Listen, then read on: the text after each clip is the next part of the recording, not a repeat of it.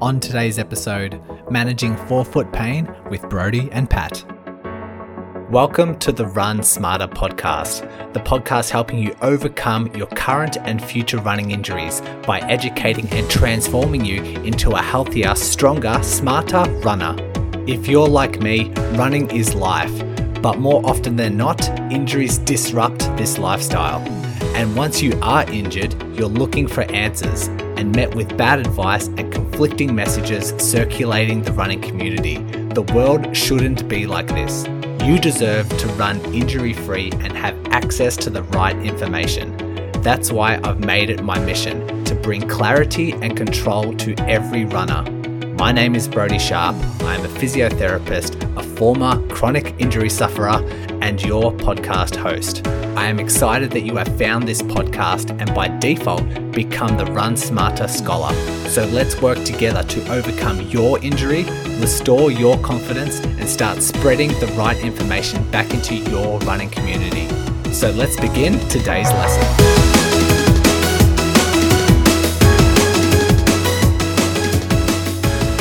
Okay, we're finally going to get an update on what my foot condition is like.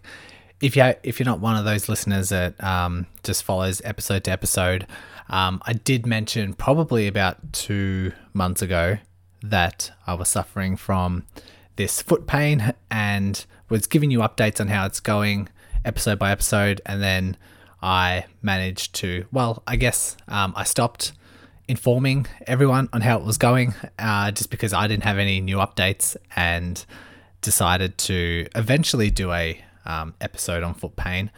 But then I heard that Patrick McNamara, who co-hosts That's Running with his mate Mike, he did an episode on forefoot pain because he's undergoing his own foot issues. And so reached out to him and said, this is a perfect alignment of bad circumstances. Come on, let's talk about our foot pain, and decide to put together an episode. And that's all I have to say. We delve into the rest throughout the episode. If you don't have forefoot pain, if you've never had forefoot pain, it's still nice to learn about it. One, for prevention, and two, if it does arise, you know exactly what to do. And so you'll learn all of this throughout this episode. Once again, it was a blast having Pat on. If you want to go to his podcast, That's Running, I'll include all the links in the show notes, as well as his episode on forefoot pain, and we'll take it from there. Without further ado, let's bring on Pat. Pat, thanks once again for joining me on the Run Smarter podcast. Thanks, Brodie. Thanks for having me. I love chatting to you. You get it. It's good finding the small group of people that actually get it. And I'll delve into your podcast in a second. Potentially at the end of the episode. But for those who aren't too familiar, do you want to just introduce yourself and give a brief little intro? Yeah, sure. Thanks. So my name's Pat. I'm in Sydney. I'm a runner. I am a physiotherapist, and I've got my own podcast with my colleague Mike, which is called That's Running. And not too dissimilar to Brodie in this podcast, we talk about runners, running injuries, but basically how not to be dumb and stupid and hurt yourself. But coming at that from a physio and a running point of view. That's me. That's what I do. I love my 5Ks up to my ultra marathons, 100 miles, anything. I just love running, and it's kind of consuming my life in a good way. I love it. And so me and Brodie chatting today. So this is it's timed really nicely because I haven't done an episode on forefoot pain yet, and I was trying to think of how I would eventually do one. And the last couple of months I've had forefoot pain. I'm like, maybe I just talk about my experiences and talk about my my stuff to do with foot pain. And then listening to your podcast, and there was an episode called Forefoot Pain, and I'm like, interesting. And the topic of discussion was really nice, which we'll go through in a second, you having your own issues with foot pain, and thought it'd be great to have you jump on and I talk about my experience, you talk about your experience, and then we learn about foot pain all along the way. How does that sound? Yeah, 100%. I think there's many, many things to pick up here. Yeah. And I think similar to what you suggested in your episode, I don't really know a lot about the forefoot and that sort of pain. It's not necessarily something I see that often. And if I do, it's someone who has been like maybe diagnosed with a stress fracture and has come to me like maybe months down the track after being diagnosed. And so I'm not necessarily too honed in on experience. And someone who has pain, say at the top of their foot, I can usually diagnose as some sort of tendon or issues, but it's not something that I would say I am very confident in. But you said that you've done your own individual research, I guess, now that you've had your own forefoot pain. And do you care to share, like, if someone does have forefoot pain, what a potential diagnosis could be, or what structures are we looking at? Yeah, for sure. I think what just came up for me then is we should probably identify what the forefoot is. And that's, we're talking about like the portion of the foot, which is like closer to your toes, right? So I guess it includes your toes, your toe joints, like the ball of your foot, say, through to probably where the arch of your foot is. So we're not talking about your heel or your ankle or your Achilles. We're talking about all the stuff near your toes and the ball of your foot. So yeah, I ran into some forefoot pain about 3 months ago, and similar to Brodie, I'm like, oh, cool, my foot hurts. What is it? I just didn't really know what it is. And the reason for that is it's a very complicated area of your foot. You've got like way more bones and joints and ligaments and tendons than you'd think would be there. It's not like you have your ankle and 1 or 2 bones in your foot. You've got, there'd be like 20 or 30 bones in your foot, right? Like 30, I think there's 32 bones in your foot, maybe. Mm-hmm. And those bones all interact so intricately and closely together. They have fascia underneath it, the plantar fascia you've probably heard of. They have ligaments, tendons, and muscles, all that act kind of somehow miraculously cohesively to allow us to like land on our foot, like take our body weight on our foot and then somehow propel our body weight off our foot. Like it's a really fantastic part of the body. I was actually going to considering studying podiatry at one point because I just think the foot is phenomenal the way it works. So when you injure your foot, right, the most common thing and the most serious thing would be a stress fracture or a bone stress, right? And they follow a pretty common pattern. They're pretty easy to pick up as a clinician. It's commonly on the fifth metatarsal, the outside of your foot, or even in through the first and second as well. You can get other bits of bone stress as well, but they'd be the ones that I guess are the most serious, right? The one that could go the most wrong if you keep running through it, I suppose. So that would be the first thing I'd like kind of try and rule out, right? Would you agree or disagree with that? Yeah, 100%. It's like it's what all runners dread the most, having a stress fracture, because they know that as soon as it is accurately diagnosed as stress fracture, it means, the management's so different to any other injury. It's time off. It's sometimes cast, it's sometimes crutches. And yeah, it's not as simple as if it's a plantar fasciitis, then you can pretty much manage and continue to just tweak your running program, you could say. So yeah, definitely the most serious. Yeah. And I think with most running injuries, you can keep running to some extent. Like you said, you just got to tweak it, modify, reduce it, whatever. But when we're talking bone stress, it's like, no, you stop today and you're probably going to be stopped for at least 6 weeks. And so it's quite a serious thing. So that's why you have to get ruled in or out straight away. I think the next thing would probably be something called your plantar plate. So your plantar plate is a ligament or a series of ligaments that kind of connect your metatarsals, so the long bones in your foot, to your toes, and it wraps underneath your foot. And it's a ligament that's quite crucial to the structural integrity of your foot. So imagine you're wearing high heels and your toes are bent up, like bent backwards because your heels are raised. So imagine you're in high heels, your plantar plate is under stretch in that position. Or when you're running, it's when you go to push off your toes that your plantar plate gets stretched. So if that gives you an idea of where the plantar plate lies, it's a somewhat common injury to get an irritation or an overload or a tear of your plantar plate. And that is probably the other big one, which is like, oh, you really need to get on top of that quickly, because the plantar plate is so crucial in terms of the structural integrity of your foot. You're looking down the barrel of permanent damage to your foot if you keep running through a plantar plate injury without knowing the severity of it. So that would be the other thing which I'd be super mindful of. They are very tricky to diagnose hands-on, like just by palpating and poking and prodding and moving and testing. They're very difficult to manage. So if there's a suspicion of a bit of a plantar plate injury, or you think there might be a tear or a rupture to it, you've got to get that MRI'd, because that's the other thing. So they're probably the two things that are high on my list. When I had my foot pain about 3 months ago, it was almost definitely a combination of bone stress and or a plantar plate issue. I didn't get mine scanned because the severity of mine wasn't that bad. It was something that I knew I had to deload, and I knew I had to get off my foot for a while. I actually took 4 weeks off running, and my symptoms got like 80% better. And because of that, I was happy enough not to get an MRI. But if my symptoms weren't improving, or if the pain was there with walking or even pain at rest, I would go straight to get an MRI. And so that's kind of how I looked at mine. So my forefoot pain, which is now like, let's say 90% better 3 months later, it's still there, but it's probably 90% better. It's probably a combination of bone stress and plantar plate issue. But because I was able to manage it well and monitor my load and change and take care of my symptoms, I didn't end up getting it scanned. Okay.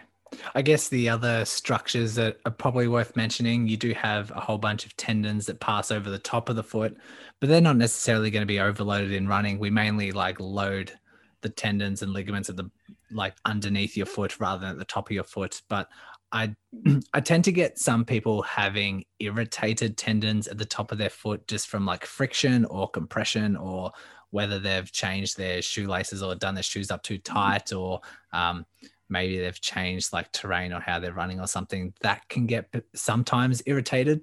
And then you're just looking at all the little muscles inside the foot that could potentially be strained or potentially have some overloaded issue. Would you agree? Yeah, 100%. Yeah, definitely. And all those injuries you just mentioned are less serious, and usually it's a couple of tweaks and we can keep running through them or around them for sure. Yeah. Another one would be a neuroma, right? So neuroma, and particularly a Morton's neuroma, is basically a bundle of nerve tissue that live in between the joints on the ball of your foot. You usually get it around the second and third toe. So a Morton's neuroma, you'd be suspicious if someone has that, if they're complaining of like tingling and lightning and electricity going down into their toes, or like a numbness in their toes. That's when you suspect a Morton's neuroma. When you're looking at that, you're looking at all sorts of things. Like the first thing would be like, are your shoes just too tight around the ball of your foot? Are you getting some like, I suppose, like long-term overuse symptoms through the front of your foot? How can we change this? Can we offload it? Do you get a short-term orthotic? There are a few different things you can do for that. But that's kind of how I'd suspect a neuroma if someone's talking about symptoms going down into their toes. Yeah, summarized really well. And like you said, there's like a space. If you can imagine, there's like a space in between every toe where the nerves can sort of branch out into. And if there's an irritation of those nerves, it's usually due to some, I guess, compression or overuse. If say your toe box in your shoe is too tight, or if you're doing your shoelaces up too tight and then you decide to go for a run, I guess the base of the toes or the bones in between the toes are like compressed and maybe rubbing, maybe causing some sort of friction, which the nerve obviously won't like and can definitely produce pain, but might have some associated symptoms of pins and needles, numbness. That's usually like, or that electric shock that's usually accompanied if there's some sort of nerve involvement. Yeah, totally. What was your foot injury, Brodie? Well, I'll delve into that in a second, but you did mention delve into it now. I wanted to talk to you because you're mentioning the severity, I guess, of your foot pain and how it's come about, and it's about 95% better now. Can you talk us through your training at the time of that foot issue coming up? Because I think there's a couple of lessons to be learned there, and then we can talk through how management went. Yeah, I was an invincible runner last year. Like all of us. So with the whole COVID situation and running events being cancelled, myself and a kind of a bunch of people in my local running community really got into long distance running. Like we're talking, let's just go for a 60-kilometer run on the weekend, or let's go run 80 Ks to the pub and then have a beer. And then we were doing stuff like that. So no real like official sanctioned events, just these big long days out. And for the most part, I was doing it really well. I was probably the fittest I've ever been, really strong, like injury-free, life was good. Did a 78-kilometre run, and that in Sydney, that was from, where were we? From Manly to Palm Beach and back. That was a fantastic day. And again, I got through that, no worries. The next day I was skipping around, like literally feeling fine. And then it would have been 7 days after. So for the following weekend, still feeling great. I did a 73-kilometre run, and that was from Coogee to Manly in Sydney. Now, that was a 73K run, and at the start line, I felt bloody great. But about 20 Ks in, I guess I just felt like this awareness of the ball of my foot underneath my foot. And I went, oh, okay, I can feel that. It's not painful, but it just feels odd. And I noticed it was definitely worse running uphill. And then probably 30K in, I was like, okay, maybe that's painful. 40Ks in, I was like, okay, I have pain in my foot, but the finish line's 30Ks away. And the pain wasn't that bad. I was still able to run. But by the time I was about 5Ks from the finish, so 65, 70K in, I was hobbling and limping, and it was very sore.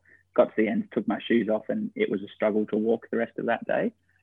And yeah, one thing that became apparent was having cushion under my foot was really good, and being barefoot was really bad. And anything uphill was very sore. And when so basically I ran through foot pain for 50Ks. Yeah. But, so I think over the next couple of days, it was really sore and just really uncomfortable to walk. And as it settled over the following 2, 3, 4 days, it did become apparent there was some bone stress there, and definitely an overload of my plantar plate. Now, I never had any throbbing night pain, which would probably indicate more of a bone stress fracture. So I never had that. It was just sore with direct impact and pressure. And it was sore anytime I like bent my toes up, like walking uphill. So I just, what kind of made sense to me was to limit direct pressure onto it and limit walking uphill. And slowly but surely my foot did settle down. Actually went and saw a podiatrist who's a good friend of mine. I just went and saw it and got his opinion, and he basically said the same thing. He said, you can go and get an x-ray and ultrasound because they're free, and you can do that and just rule out other stuff, but they're pretty non-sensitive. So I knew that it probably wouldn't have told me much. It would have told me there was swelling and edema at my foot, which I already knew. So I didn't get any of those sort of things. But it was always in the back of my mind that if it did not settle down over like 2 or 3 or 4 weeks, then I would be, going and get an MRI to look at it. But so what I did, the best thing, and this isn't a big, I should be sponsored by Hoka, but the best thing I did was buy a pair of Hokas, because it actually does 2 things. They're so cushioned. You just can't feel the ground when you wear Hokas because there's so much cushion there. And they are built on a rocker platform, which means your toes basically do less work. They're supported and the shoe itself rocks as opposed to you pushing through your toes. So initially when I was in pain and standing and walking, and because I'm a physio for my work, I have to stand and walk all day, I bought a pair of Hokas, and initially, they made such a difference. At work, I was able to stand and walk pain-free. And then after about a month off running, I started running in Hokas only. And I noticed that in Hokas, I had mild symptoms, but in any other shoe, it was pretty sore. And I got that feeling that I shouldn't be running. But if I put Hokas on, it was actually okay. So then I kind of entered this month of kind of toing and froing of doing a bit of running, most of it was in Hokas, and I had mild symptoms, and most of the time it was okay and it was tolerable. But then sometimes I'd be like, oh, I just did a little bit too much. And it would be what was your mileage? A few days off. Just quickly chiming in here to let you scholars know, I have just updated my 5-day injury prevention challenge. This is 1 email per day for 5 days, learning new concepts and diving into the science on how you can reduce your risk of injury. The sign up link is in the show notes, so fill in your details and I'll be waiting for you in email number 1 tomorrow. If you started running, let's say you bought the Hokas and now you're going to start running in the Hokas, what was your initial mileage? Oh, very little. I've got a treadmill at the clinic, so it would be, I'm going to just run for 1 kilometer on the treadmill and see how that goes. And it was, I did that a couple of times, and then I did a 3 kilometer treadmill run. And it was always I could feel it, I was aware of my foot, but I wouldn't say it was super painful. And then I started to do some outdoor runs, just 5 and 6K runs. And it was always towing that line of like, oh, is this painful? Is it just in my head? Am I thinking about it? I was definitely always conscious of it, but being very mindful not to push into that realm of like, oh shit, this is painful. So I just very gradually brought my mileage up, but that was always being quite responsive to my symptoms, I suppose. So the way I look at it is, run a kilometre, how did that go? Okay, maybe we can do a bit more, run 3, run 5, run 7Ks, and always just checking in, being like, how did that go? Did I tolerate that level of load, or was that too much? And I would bump up my load, and whenever I felt symptoms, I was like, cool, that was too much, I'll just pull it back a little bit. And I kind of did that for a month, for 6 weeks. And then just while I was doing that, my symptoms were getting better and better and better, and I was able to run more and more and more. And I'm at the point where yesterday I just ran 40 Ks on hilly trail, which should smash your feet up. And I'm pretty good today. Like, I barely feel it. So yeah, that's why I'm like 90% better, not 100% better. Is there any inkling that you want to start transitioning out of the Hockers into your previous running shoes? I did that today. So Yesterday was 40K in Hockers, and today I just ran in a regular pair of shoes, and I only ran 6 kilometers. And again, I barely felt my foot at all, but there is still that little awareness that there's something there, there's something lingering, but I would definitely not call it pain, but there's something there. So again, I'm looking at this as maybe another month of it lingering, and then hopefully it'll be fully gone. Yeah, because you are noticing the week by week symptoms are like settling. Yeah. Without a doubt. Yeah. And there's been many, many hiccups along the way, but I've been able to manage those hiccups pretty well. Okay. How about outside of running? You said that you're essentially wearing the Hockers at work as a bit of protection and offloading, you could say. Anything else that you've implemented to help with the foot pain?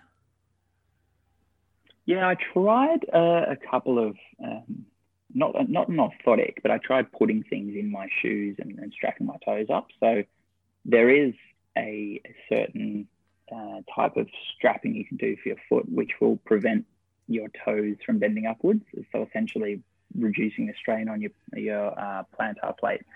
So it's I think they call it like the ribbon strapping, or the ribbon tape. Cool. For your plantar plate. And I did that, and freaking hell, it was uncomfortable. And I almost think it hurt more. So I tried that, and it didn't really work that well for me. So I stopped doing that. And I had what we call like a metatarsal dome under my foot as well. And that kind of helps offload it a little bit. But that was really it for the first kind of week. I tried all that stuff. I didn't really love it. But knowing it was essentially an overload of the bone and an overload of the plantar plate, it just needs to be deloaded. It needs to settle down and heal. So it's not really, I didn't look at it as something that I needed to rehab. It looked at it as something I needed to help settle down. Yeah. So my view was, I'm going to support this thing as much as I can, for as long as it takes for it to settle down. Yeah. Whereas if, say, you and me both know if I had an Achilles issue, sure, maybe you let it settle for 2 or 3 days, but then you've got to start rehabbing that thing. Whereas this was there's not much rehab to do. You just got to let these things settle. And as it's settled, I've been able to run more.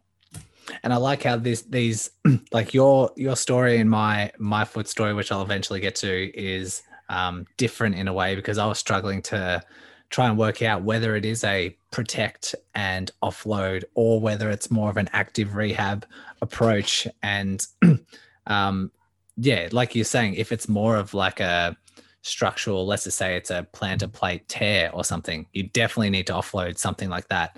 If it's bony stress, you definitely need to offload that, because any little loading is just going to irritate and flare things up, and you're sort of honing in, suspecting it's a little bit of both of those, that bony stress and the plantar plate overuse. And so hence why you've made the decision, go through that and then get into that protection phase, and then slowly start to introduce more and more loading, and then paying attention to symptoms throughout. You're not going to make the incorrect decision like you did at the start to say, oh, there's a bit of foot pain there, let me just keep running through it. Oh yeah, it's definitely there, let me just keep running. Yeah, it's definitely sore now. Yeah, now I'm definitely now I'm hobbling, now I'm limping, but I've got a couple of Ks to go. So definitely not following that trend, and just paying attention to symptoms and paying attention to what's successfully negotiated, what sort of dosage is really not flaring things up and then just systematically just building up from there. Would that be fair to say?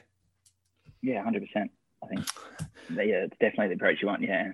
Let me dive into mine because mine's a little bit trickier and it's not as severe. This is the bad thing because it's not as severe, but it's just lingered and it's just been extremely, troublesome. So I was talking on my podcast a couple of episodes mentioning that I wanted to change up my running, change up my variety or something, and definitely not doing anywhere near the mileage that you're previously was doing, but decide to try and do a fast 5K, like get a 5K PB or something, or run a sub 20-minute 5K would be really nice for me and something I haven't done for, say, 12 months. And so I want to get back into that and start doing a little bit of speed work. Then noticed, so I was doing that for a couple of weeks and sort of sharing my experiences on the podcast, and then noticed there was one day where I started doing single leg calf raises, normal within my regular routine, but decided to increase the weight on my single leg calf raises. And the next day was when I very first started noticing this forefoot pain, and would be dissimilar to yours where you were sort of feeling it underneath your foot. Mine was kind of on the top of my foot or kind of in the middle. So somewhere between the top and the base of the foot, and it was right around the fifth or fourth metatarsal. So stress fracture kind of area. And so it's closer to, I guess, the little toe. And I was straight away, as soon as you got forefoot pain, you're thinking, oh, here it is. Here's a stress fracture. I've never had a stress fracture before, but that's where your fears go. But had to struggle to think, okay, I have increased the speed in the past and I don't wear very supportive shoes. I wear very light, flimsy shoes. So the feet are subject to a lot of load. But I've increased my speed, but I've also just done these calf raises that I increase the weight on. And sometimes when I do these calf raises, I do it with a bent knee to work more soleus muscle.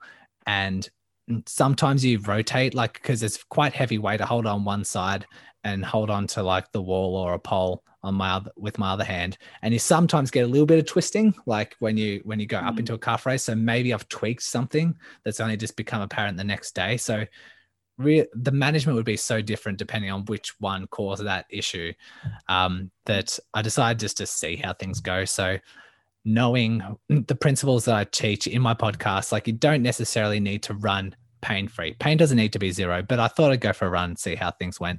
So I did rest for 2 days, 3 days, and then pain went down very mild to a 1 out of 10. When I was walking around in the mornings would be when it was most noticeable, but still a 1 out of 10. And did notice that barefoot walking was worse than wearing shoes, but tried running for 4 or 5 Ks, did a slow run, noticed a little bit of pain, maybe a 2 out of 10 pain while I was running. And then the mornings were no worse. And so I'm like, oh, so maybe that's okay. Maybe I can continue running with a little bit of pain during a run and then just a 1 out of 10 pain the next day. And then let me just see if it just resolves on its own. If I just don't increase my mileage, just keep everything totally consistent and then see if it just settles. Did that for 2 weeks and pain just stayed at a 1 out of 10, which is extremely frustrating because it's not going away, but it's not getting worse. And returned to doing single leg calf raises while it was at this 1 out of 10 pain.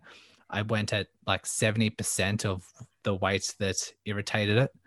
So backed off considerably. But then the next day, my symptoms were obviously worse. I'm like, oh, maybe it was the calf raises initially that was it. And so I just started systematically going through a few things. I remember the next week as well, I did skipping and I did box jumps in this one workout. And that was a significant flare up. So I'm like, okay, I'm not tolerating load. So I decided to rest and just realized, I don't know if you've realized this when you're injured, but you go week by week and you're trying to sort out symptoms. You're trying to sort out how you can manage it. And then all of a sudden you've had this injury for 6 weeks and it just looks like it flew by and you're you expect it to get better in 1 to 2 weeks, but then all of a sudden 6 weeks later, you're shit, this isn't getting better. So I decided, because it's been 6 weeks and it's still a 1 or a 2 out of 10, it's not getting any better. Might as well just go for an MRI just in case there's some bony stress or something going on. And not recommended a lot, but I do recommend that if you try something and it's still not getting better, then maybe just suss it out and see. Because if there is bony stress, then I just need to offload it and rest it for weeks and weeks. So that's what I decided to do. So what was really disappointing is when I booked in for the MRI, the waiting list was 3 weeks. And so I'm like, okay, so let me treat this right now like it is a stress fracture until I get the scan, which meant no running, which meant I was just wearing protective shoes, walking around. I limited my standing still, limited my walking, and yeah, just wore protective shoes until the MRI appointment. And so wasn't too happy about it, but decided to do it anyway, which would make, I guess, my feet and things like a lot weaker. And pain stayed exactly the same throughout those 3 weeks. So I'm like, oh God. But got the MRI and it came back and there wasn't any bone reaction. There wasn't any like previous signs of a stress fracture. It just showed soft tissue edema is what it said. They also commented that I had mild osteoarthritis in my big toes. And I'm like, that's nowhere near where the referral says to look, but they just commented on that. But anyway, so then I had a plan. I'm like, okay, if there was, there's no sign of bony stress. There's soft tissue edema, which might be like muscular, which might mean there's like maybe a strain or there's something going on there, but I can start loading it. So I started doing isometrics. So I recognized my balance was extremely poor on that side, and whether that was due to the injury or something, I'm not too sure. But I have a wobble board and started doing single leg balance work, wobble board work, and doing calf raises. Like I do these double leg calf raises where I just like scrunch my toes just slightly and integrate like a little bit more of the intrinsic muscles. And even just like after 2 days of just working a lot of the intrinsic muscles on my feet, I felt a lot better. Like I was walking around pain-free and just took it as a sign that things are working, things are happening. And my balance was getting better after a week or so. Then transitioned from that to weighted, like heavier double leg calf raises, doing them a little bit quicker and then just seeing how my feet reacted. Then once I was okay with that, I went to double leg, like jumping, like skipping. So I'd do like 4 lots of 100 skips and then just see the next day how it went. That was successful. So then did a week or so of skipping and then went to single leg, like jogging on the spot. So I've gone from jumping 2 legs, because I know that can help dissipate a lot of the foot pain. Just the fact just doing on double leg takes a lot of load away from if you were to do single leg. So did that for a week, then went to skipping or just jogging on the spot. I did 5 lots of 1 minute, was really successful with that. Didn't do anything, didn't flare up any symptoms. I was pain-free throughout that whole thing. So then the next sensible progression was just to start running. So I started with like 8 lots of 1 minute running, 90 seconds like rest. I did that for 1 day, flared up a little bit. So I'm like, oh, okay. Maybe I was fine to jog on the spot for 5 lots of 1 minute, but maybe just transitioning into running might have been too much of a gap to kind of bridge across. So then took a couple of days off, this was just like the start of last week, did 6 lots of running for 1 minute, resting for 2 minutes. So longer rest period. And I did it on grass and totally pain-free. So I'm like, yep. So I'm back to running intervals on grass, pain-free the next day. So then straight away the next day decided to run again, but it was raining. So I did some skipping, cross-trained on the bike. This is another thing, like throughout this whole pain issue, I wasn't able to run, but I was able to do a lot of swimming and a lot of cycling, and that didn't flare up anything. So I stayed fit, and I think mentally it helped just being active instead of not running for 6 weeks. But today, yesterday I did 8 lots of running for 1 minute, resting for 2 minutes, totally pain-free. Today I did 10 lots of running for 1 minute, resting for 2 minutes. no pain now. I'll assume no pain tomorrow, and then I'll get into some more continuous stuff. So less breaks. But that was my long-winded story and how I'm systematically going through step by step and paying attention to symptoms along the way. What do you think? Any comments? Yeah, I think that's like so interesting. And you're right, like so different, such different experiences of forefoot pain and what may have been the cause. I think ours is so different. It's really interesting to hear you say that you just deloaded it, and did not get any better. And you tried like loading it up, activating, switching things on, and trying to use your foot, and then you got better. Like that's really cool. That's, I think, fantastic, and that's a stark difference to mine. If I tried to load mine up in any way, it's just instantly painful. So I think that's really cool that you're able to like see that and then lean into that a little bit. I think this is something I've seen a few times. People who do have, you're not old, so I'm not thinking your arthritis is terribly bad, but people who do get arthritic big toes, which is pretty common, definitely tends to avoid the big toe and then use the other toes. So you see it all the time. Someone might do, say, like a calf raise, and they'll push up like away from their big toes, and they'll put all the load onto their fourth and fifth toes. I just wonder, like straight away, as soon as you said that, I'm like, oh, I want to see you calf raise. I want to see you calf raise on a force plate. Because I wonder if that's just subtly where you try and put the load through your feet just to avoid a slightly stiff big toe, maybe. That would be really interesting. Yeah. Knowing that you also wear quite minimal footwear, so offering no protection to your big toes. So if your big toe's sitting there with some early arthritis and you're not protecting it at all, are you then just going to load up the outside of your foot? And then maybe that's triggered some, bursitis or soft tissue swelling or whatever it might be. It's an interesting thought. Where my mind went straight away. Yeah. And what's similar in both of these presentations is like you've tried, like in the early days, you try certain things and find out what works and what doesn't work. Like you said, barefoot walking was the worst.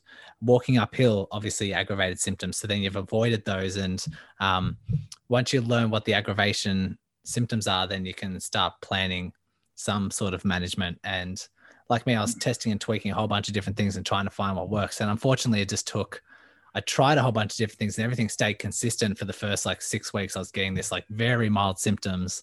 I could tell that if I overdid things, like if I did those box jumps, that would flare things up. But for a long time, I couldn't get it to 0. I could just get it to 1 and keep it to stay at a 1 out of 10, which was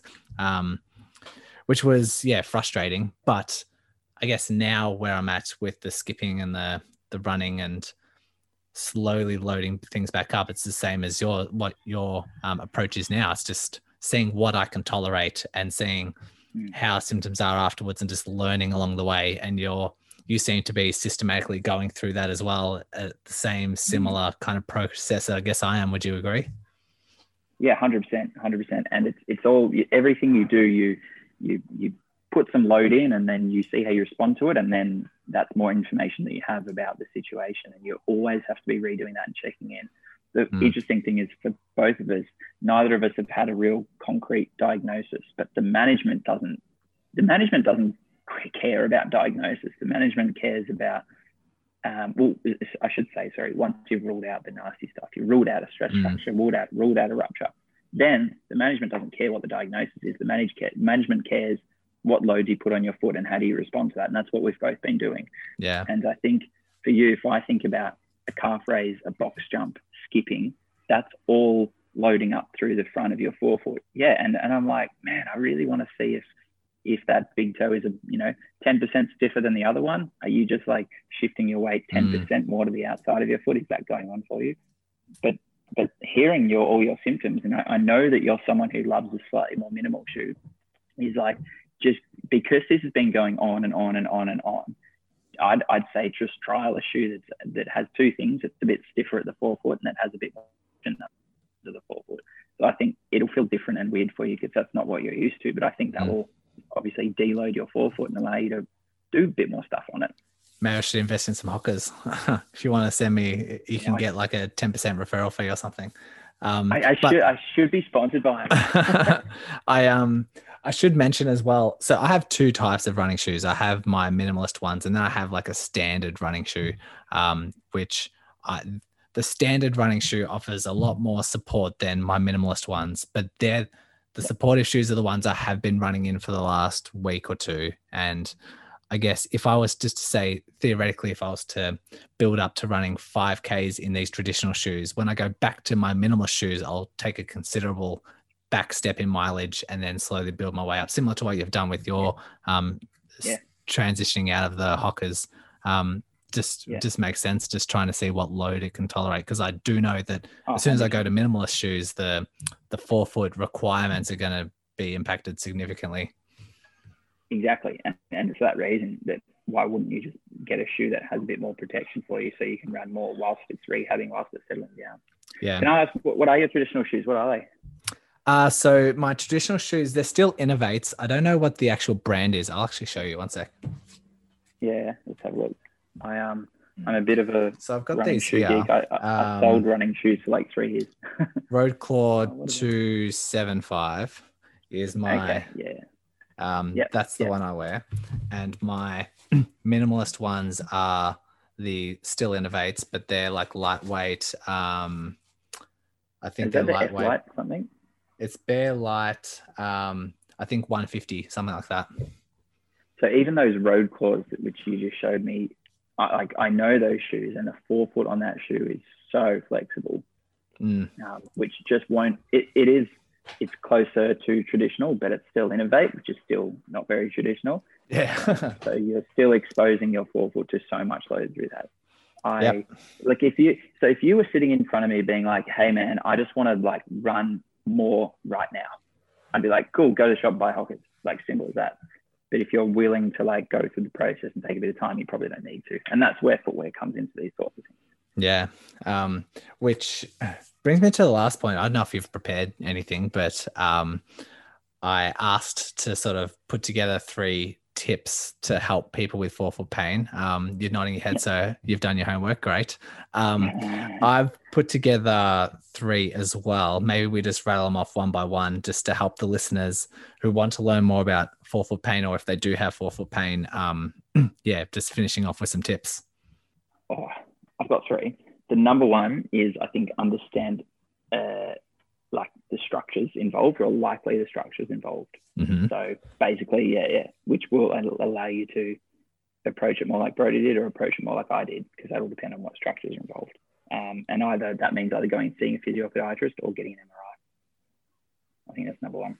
Yeah, so accurate diagnosis, well, not accurate diagnosis, but accurate kind of education around what a potential structure could be involved, whether it's like tendon, bone, muscle, and then you can sort of have guidelines in terms of how to manage it, would you say?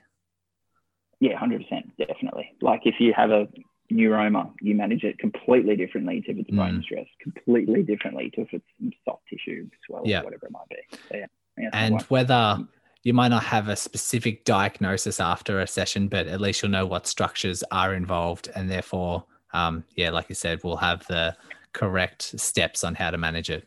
That's cool. Yeah, 100%, definitely. The first tip I have, there's probably going to be some crossover here, but especially with forefoot pain, we've touched on a bit today, using footwear as almost like a tool. Like you can head towards the support, but then you can also head towards the barefoot for strength. And so for my example, I know you said that these are still very flexible with their forefoot, but these are my best kind of protective shoes. So I've been wearing those as best I can for when I'm running.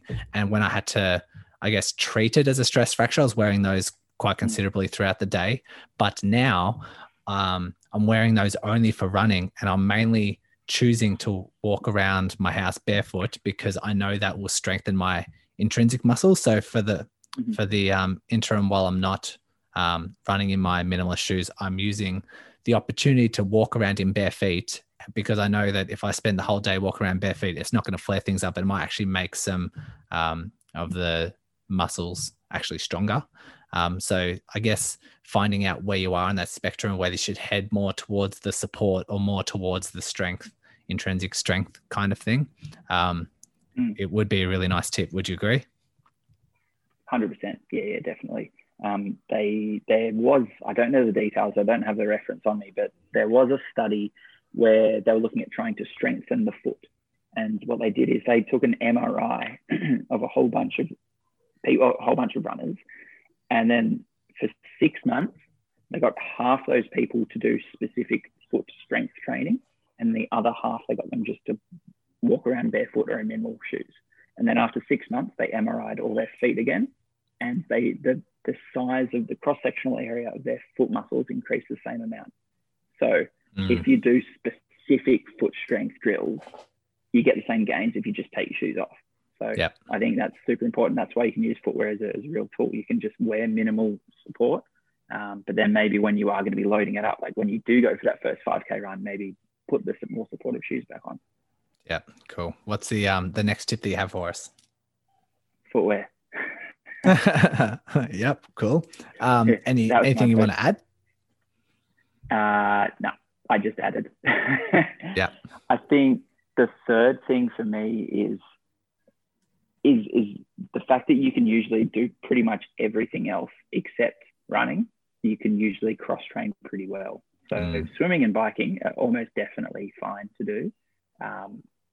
Maybe if you've got a more serious injury, maybe not cycling, but you can. Anything where your feet stay plants on the ground. So I think understanding that will allow you to keep moving and keep active, because a lot of the time, forefoot injuries don't just pop up and then they go away after a week or two. A lot of the time they do linger. So being able to cross train is super important. Yeah. So can I ask, yeah. When you had to take that 1 month off running, how did you go mentally? Did you have a cross training exercise alternative, or did you just go insane? Oh no, I was fine. I go to the gym 2, 3, sometimes 4 times a week.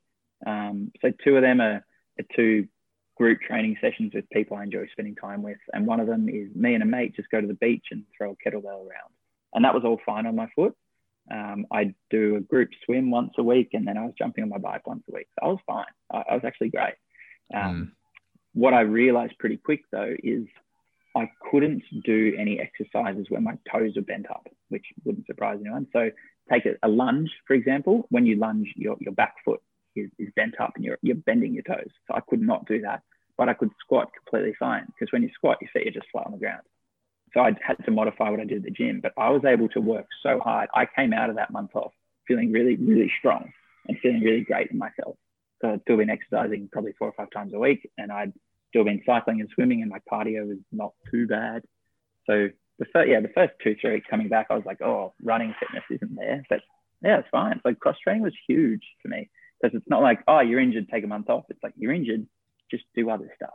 Yeah, which is why I love having those other options. Like I said, I did a lot of cycling. I do my strength work as well, and almost took it like an opportunity to let me get really strong, because a lot of runners, when they're running 4 times a week, they don't really prioritize strength training. But now's a good opportunity to do so. And if you have those alternatives, if you do cycle or swim or cross train in other forms, it actually helps your recovery, helps you mentally throughout that process, because those who only have running as an outlet to let off steam, mentally unwind and get those endorphins. If running's all you have, and then you have a stress fracture of your foot, you're going to have a really bad time, and you're really going to struggle with your management and recovery, and you're most likely going to return too soon or return too quickly, too drastically. And then it's never a really the outlook is never really that good unless you're really diligent, really patient, which sometimes if running's your only outlet, people don't tend to be that patient. Yeah, exactly. 100%. When I was injured with my foot, I hit my personal best for a squat. I squatted 100 kilos for the first time. So I came out of this injury feeling strong. And then, yesterday I just did a huge trail run with heaps of hills. And I felt good. Like, I felt strong on those hills. I was skipping up and down and faster than everyone else. Even though I'd had a month off running, I came back from that feeling really good. Whereas if I just did nothing for a month, 40 Ks of hills would have crushed me. So yeah, chalk and cheese. Unreal. So my next tip was, I guess, consider ruling out a stress fracture if you're not responding to good management. And I say good management, like you're following your health professional and like you're following a management plan is still not getting better, and you're still continuing to load it, then you might want to investigate stress fractures. I think on average, I know it's the stats are horrendous, but I think it's like 6 months until in total until like an accurate stress fracture diagnosis is made, pretty much because in the early days, it's often ignored and it comes on like really discreetly. And then it's not until it's like really, really bad, then they get scans and the stress fracture is way too severe that you do need like a cast or crutches or something. Like the management's really a lot more severe because you've identified and picked up way too late.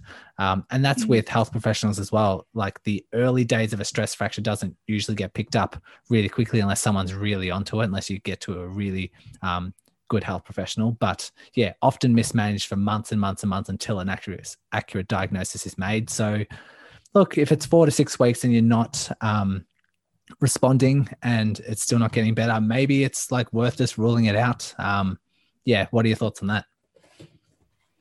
Yeah, I agree. I definitely agree. I always try and move away from imaging in the first, couple of weeks, unless I'm like pretty hell bent on this sounds like bone stress, then I'm like get that image straight away.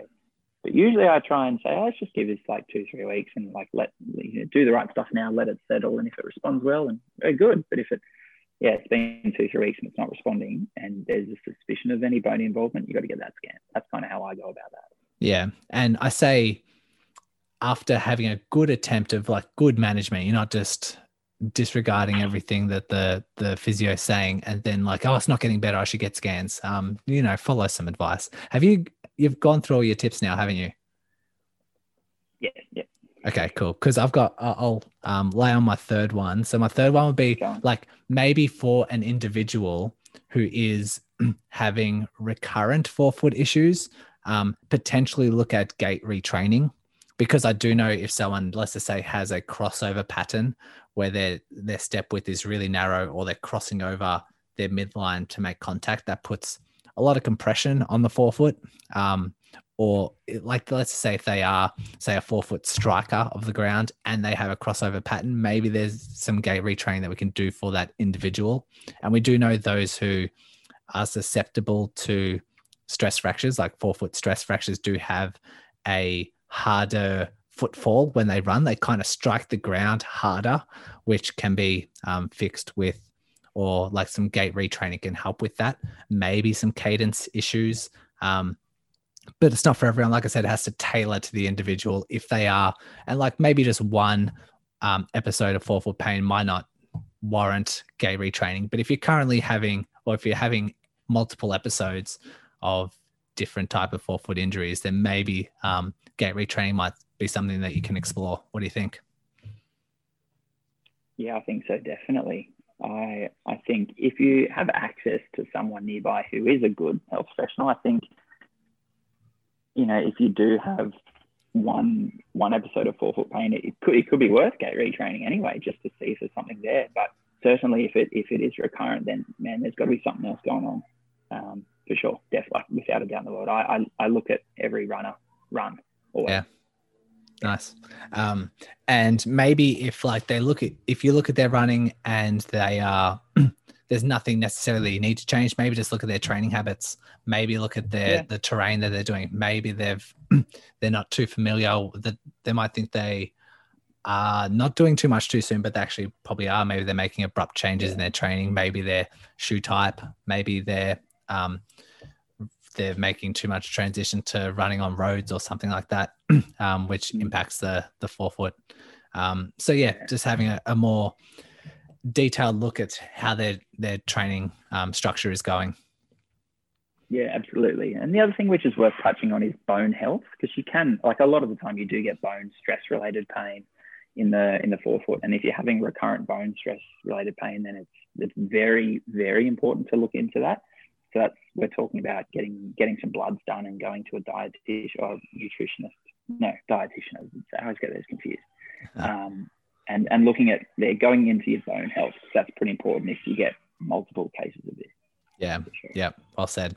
I just had like a fourth little tip, which I touched on at the start as well. If you're getting like pain at the top of your foot, just look at how your lacing up your shoes, because it might be a new shoe. You might be doing things too tight, or the toe box at the front of the shoe might just be too small. So maybe something to investigate, maybe just a real easy change, and then just taking it from there. Yeah. Now, have you looked at that, Brodie? Maybe you've just been tying your shoes wrong the whole time. Well, both of my shoes have a very large toe box, so I don't think that'd necessarily be the case. But